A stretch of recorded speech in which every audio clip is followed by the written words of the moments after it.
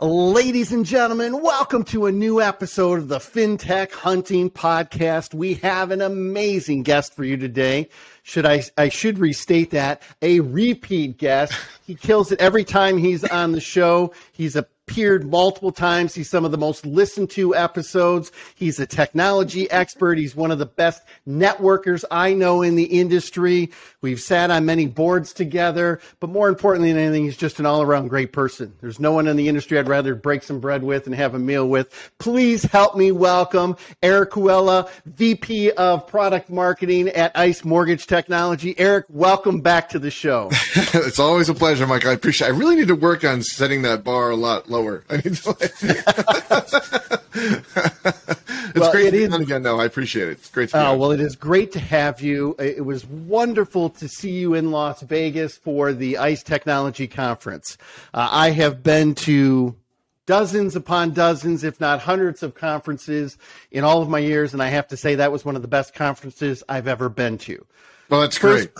First class all the way around, from the level of the speakers to the breakout session. So for those people who unfortunately didn't get to go to Las Vegas a couple weeks ago, what are some of the key takeaways you took from the conference? What were some of the things that the lenders were talking about? And let's dive into some of the key takeaways. Yeah, it was interesting. I mean, I don't think any of these are really big surprises, right? There's never any real big gotcha moments there, but there was a few things that we want to put some focus on, right? We all understand we're now getting away from a refinance market and transitioning, if not, I shouldn't say even transitioning, we're kind of already in it, into that kind of purchase market, right? So you remember these years, 5, 6, 7 years ago, it was all about point of sale, then refinance kind of kicked in, then no one had enough time to do anything else, so they focused on that, and they were worried about capacity. Well, now they've got kind of the opposite problem, right, is trying to understand how to go out and attract borrowers and kind of win borrowers and kind of improve that overall experience to kind of feed that pipeline, right? Because it's going to be,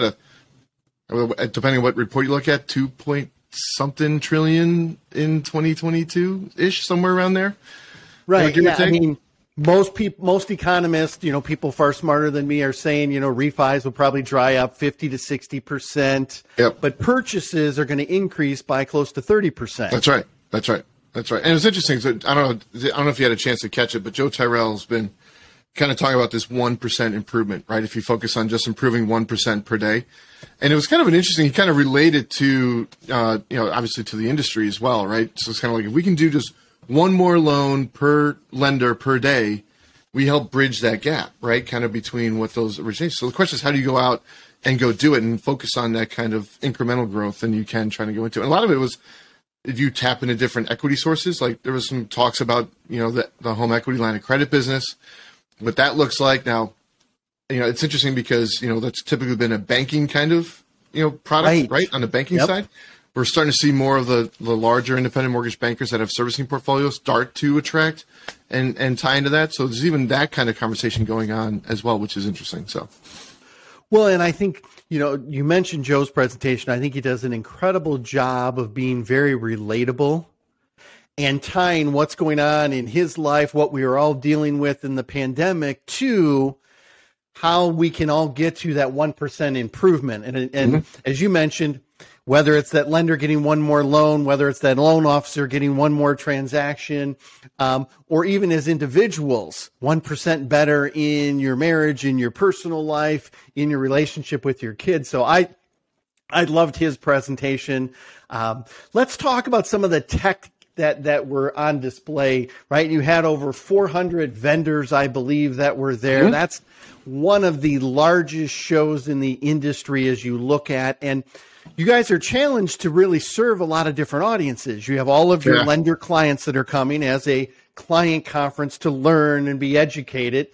You have a number of executives from these mortgage companies that want a lot of that strategic thinking. Hey, where's the next thing going? What are we doing about equity? Where's that thing on the next horizon 2-5 years out?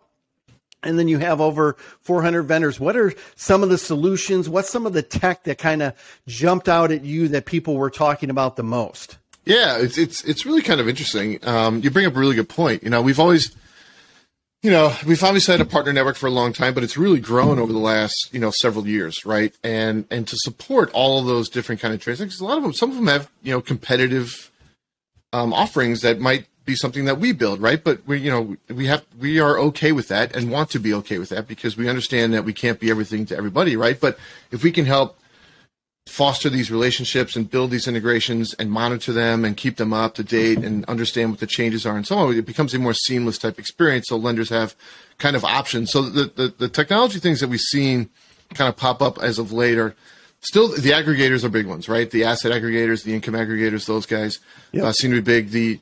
I'm going to lump them into a general term, which I'm sure everyone in the world will hate me for saying this, but kind of that underwriting automation kind of technology, right? Which is a very broad kind of statement, right? ICE Mortgage Technology, we've got the AIQ Analyzer side of the house, right? Then you've got the Candors and Softworks AIs and the Gateless type folks that are out there as well, kind of pinpointing these different kind of point solutions at different aspects of underwriting. So there's a lot of that just to I think people are still concerned about capacity because, we all know this, it goes in cycles, right? So if they invest now and understand some of those automation keys, those automation pieces, although very process oriented, right, and kind of manufacturing oriented, if you can speed up that process, that helps your front end, right? That kind of, it taps into your front end experience as well, kind of speed through that market. So we've seen a lot of focus on that with kind of the couple big highlights that we saw. So. Well, I think that is such an important part. And I think there's one other component of it that I'm hearing a lot of when people are looking at, I'll use your terms so people get mad at you and not me, these underwriting solutions, right? They're not just looking, a year, 2 years ago, 3 years ago, it was really how do I handle more capacity? And that's why I need these solutions and I can't hire another underwriter and it's costing me $150K to bring on another underwriter and I got to give them a $50K signing bonus. But what I'm seeing is as the market shifts and there's more margin compression, people are looking at how do I streamline so that I can be more cost effective. And some of these underwriting automation tools people are using to kind of almost thwart off some of that price compression. In addition to your point, which I think is absolutely critical, how do we make it a better experience, right? If it's not a better experience, did you really give it your best? As a lender, if it's just another transaction in this market, you're going to lose a lot of opportunities for people that are going to say, hey, you know what? I had a much better experience with so-and-so. Yeah. I'm going to refer my families and friends, and I'm going to go that route. Yep. Let's talk a little bit about AI. You and I saw you in one of the sessions, and there was some great discussions on artificial intelligence, and I think that's still somewhat of a buzzword in the industry. Is it machine learning? Is it artificial intelligence? But that's right. Tell me some of your takeaways from and some of the things that people really discussed or were gravitating to on that topic. Yeah, well, this is kind of an interesting, kind of conversation, right? I don't know if you had a chance to sit in on that session, but Courtney Dunn, Brian Stuckey from Rocket Central, and oh my gosh, why can't I remember? Courtney, Brian, and Chris McEntee. That was from our own ICE Mortgage Technology group. Kind of had this conversation around artificial intelligence, and the reality is we're still very in its infancy, kind of in the mortgage space, right? We're not really making underwriting decisions using artificial intelligence yet, right? Right. But there's a lot of talk in DC about how they're going to regulate this, right? Because it could if designed the wrong way or taught the wrong way, or whether it be direct or inadvertently or whatever the case is, it's going to could cause some potential downstream kind of effect, or the other way.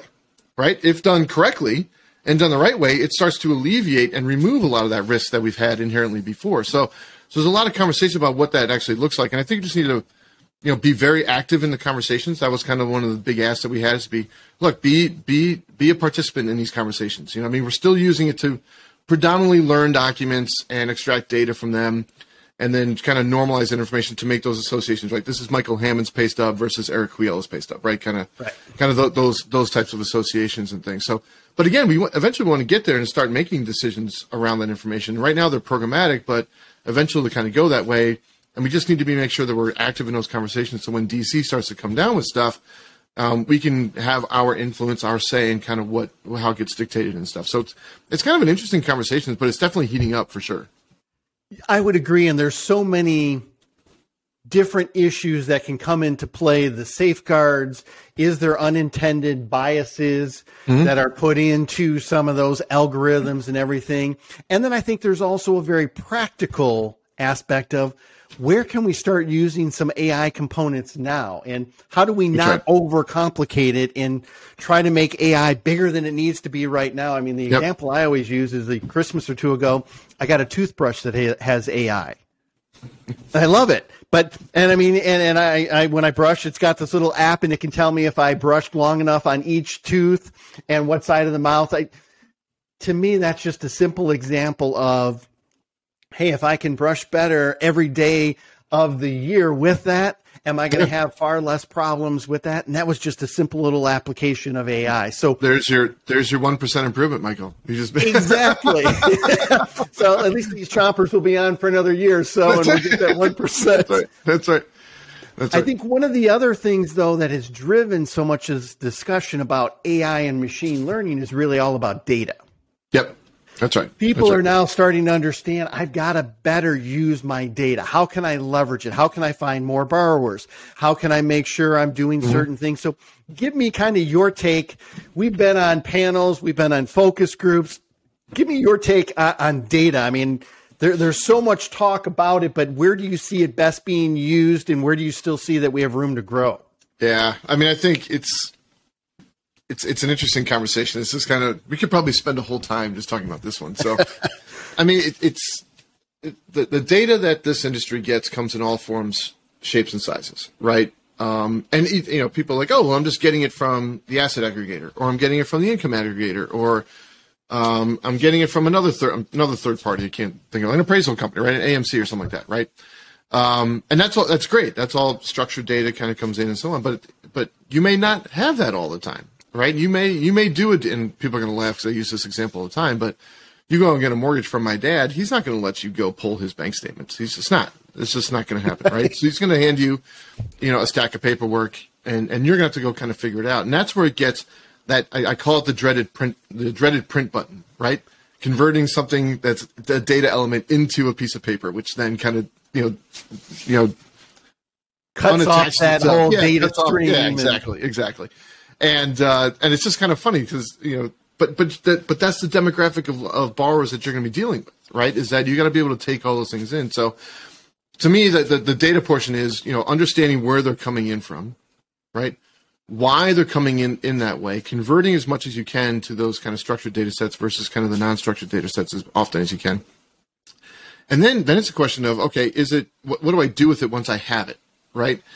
And even that's in a comment, and I use like really stupid examples when I'm talking to customers and things like that, is like, think about if you're on the correspondent side of things, right? And you're buying a loan from Michael Hammond's Totally Awesome Mortgage Company, right?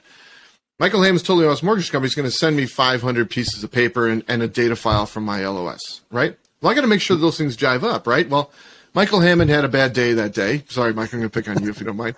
And interjected like 4 other loans in that package, right? Well, now you've got like 4 1003s inside. Now, does it happen very often? No. Does a similar example happen? Probably, right? But how do you decipher that and take that stuff? And you got to build those types of analysis tools to kind of slice and dice it, right? And that's just kind of on the correspondent side. Same thing happens on the retail and wholesale side, right? It's like I'm doing a loan with my wife. She's got a bank statement over here. I've got one over here. They don't need hers, they need mine, but I send hers instead. So how do I, it's just that deciphering of kind of what comes in and how to make sure you've got it right, is kind of the real key part, right? I mean, once you have it and understand those nuances, right, and what to do with that information, that's where you can start to really kind of leverage it, right? But until you know, like what's actually coming in the door and why and how often. And then you've got timing events, like I've got a pay stub that came in today, and then I've got another one that comes in tomorrow, and another one that comes in the 4th day. How do you tie those 3 submissions together and so on? So finiting that process, understanding how it comes in, that's how you can really start to use it. And then you start talking about, do I do it to mine more data for my customers? Do I do it to optimize my process? Do I do it to, improve my secondary execution? Whatever those things might be. Right. You got to understand what comes in the door. So, Well, and you said, somebody's got to own that data and somebody's got to know what you have, how to use it before you can make it meaningful. Mm-hmm. There's even, as we talk about, as the shift from refi to purchases, people are looking at how do I make more transactions and how do I find more borrowers.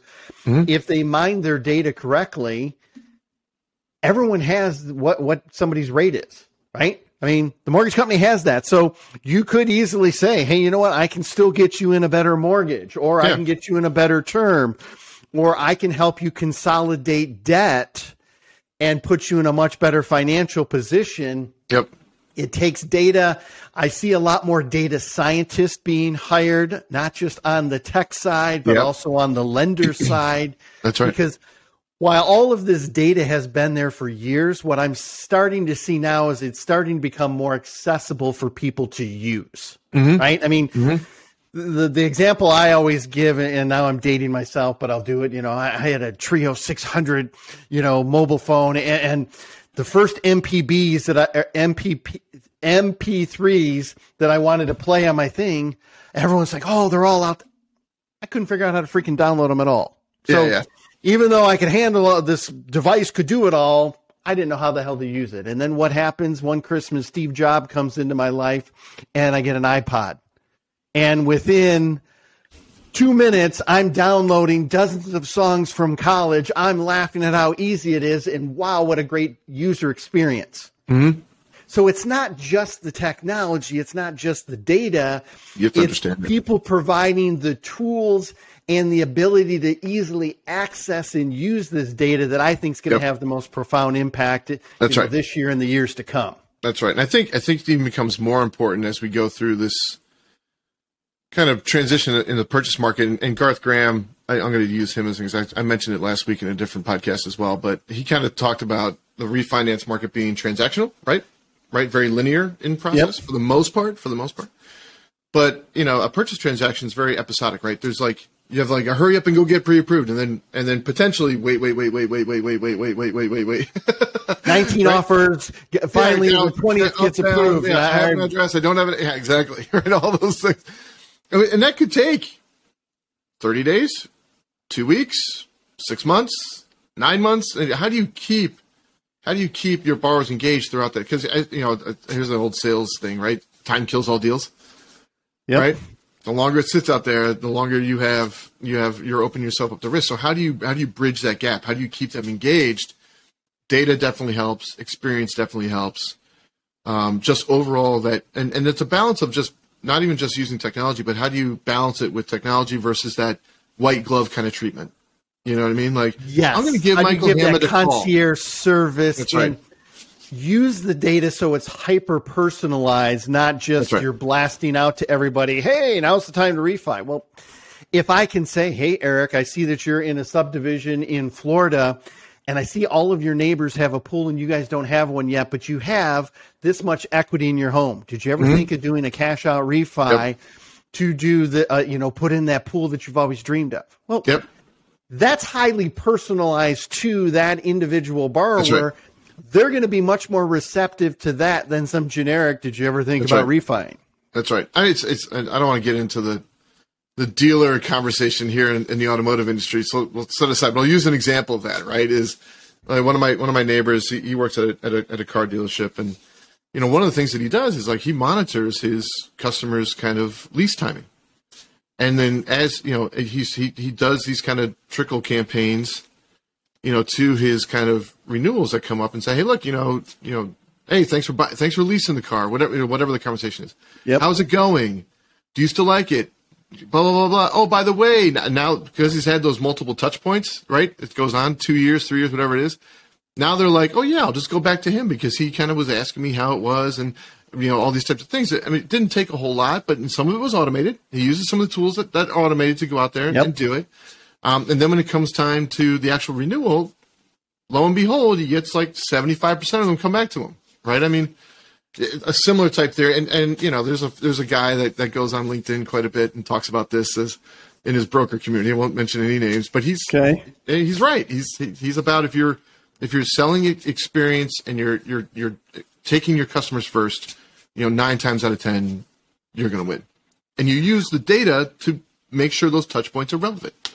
Exactly. And you can use automation. I think the most critical term I hear from all of that is consistency. Mm-hmm. If you are consistently in front of your borrower, if you're a vendor and you're consistently in front of the lenders and the mortgage companies, you're going to have a much better chance of winning their business when the timing is right for them to pull the trigger.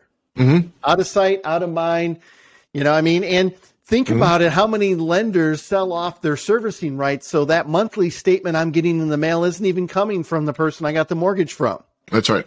So that's a key touch point that is eliminated from the borrower or from the mortgage company, that if you don't have a methodology to reach out to them, and sometimes it's a phone call, sometimes it's a text, maybe it's a video, I think all of those things are critical to really staying top of mind. Eric, you and I could talk tech forever. We can do this all day long. I know. So tell me, any other key takeaways with, the ICE conference, or what's on the horizon for the next events? Because you guys do it first rate. I got to mark my calendar. Give me some updates on that standpoint. Yeah, next year it's a little earlier. It's that last week in February, first week in March. So I don't have the dates in front of me. I should have had those. That's a poor. Hopefully Jonas isn't watching this too closely. All right, last week of February, early March. Same place? Same place. Win Las Vegas. And, I wouldn't be surprised. We're going to, I'm fairly confident we're going to expand it. And by that, I mean, we're going to have, some MERS folks there, some Simplifile with the entitlement and settlement community there. If I had to bet, we're already starting to talk about it. And then how do we just kind of broaden the event and just make it even more impactful for the industry? So I think everyone was, again, we kind of went into it a little bit nervous. We weren't sure. COVID was still pretty hot early part of the year. Right. And we were kind of the first, big conference coming out of what we were hoping was the end of kind of this COVID spike. And luckily, fingers crossed, and the winds kind of blew our way, and it worked out well. So that was good. And we got a great turnout. I think 2,700 people, something like that. We were kind of going into it thinking maybe 1,000, just because of the conditions, not because it was a bad event. We were just worried about kind of the conditions of it. And we were pleasantly surprised. And like you said, the content was really good. The marketing team, the product marketing team, the events team, the growth team, they did a fantastic job kind of putting it together. I mean, we really kind of put our heads down, tried to figure out what's going to make sense and how to align some of these sessions together and some of the content. The team did great keynotes. I mean, unfortunately I missed most of them because I was running around setting up for the sessions afterwards, but got great feedback on those. So you'll see more headliners next year as well. And we had an executive summit. The first time we've ever done it before. It was Sunday and Monday prior to the major experience event. And that went really well, so we're probably going to expand that next year as well. So lots of big plans. We got a lot to do. We'll probably start planning here in the next month or so for next year, and but a lot of really good content, and like I said, kind of expansion of these things as well, which is cool. Well, and for those of you who are listening, if you have not gone to an ICE conference, you definitely need to circle your calendars now, start planning for it. If you have to go to your bosses and get budget approval, now's the time to start getting it on the calendar.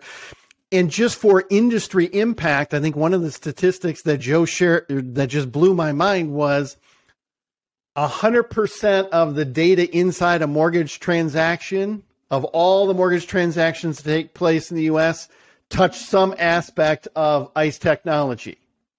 That's right. It's amazing, isn't it? Incredible. I know. With the addition of MERS and simplifying that equation, that rounds it out. It's amazing. It absolutely is just amazing. So you guys are a force to be reckoned with. You're doing great things. You're giving back to the industry. You had some charitable things going on, a lot of great stuff. Eric, if anyone wants to talk to you further, whether it's about the conference or just your insights, what's the best way they can get a hold of you? Oh, email's great. It's eric.kujala@ice.com. It's pretty easy. So you can always find them on LinkedIn. Yeah. LinkedIn as well. Yeah, I'm not as savvy as everybody else is, but I'm on there quite a bit. I definitely try to be on there quite a bit. Well, Eric, your insights are always greatly appreciated. Thank you so much for being a guest on this episode of the FinTech Hunting Podcast. I appreciate it, Michael. Thanks a lot.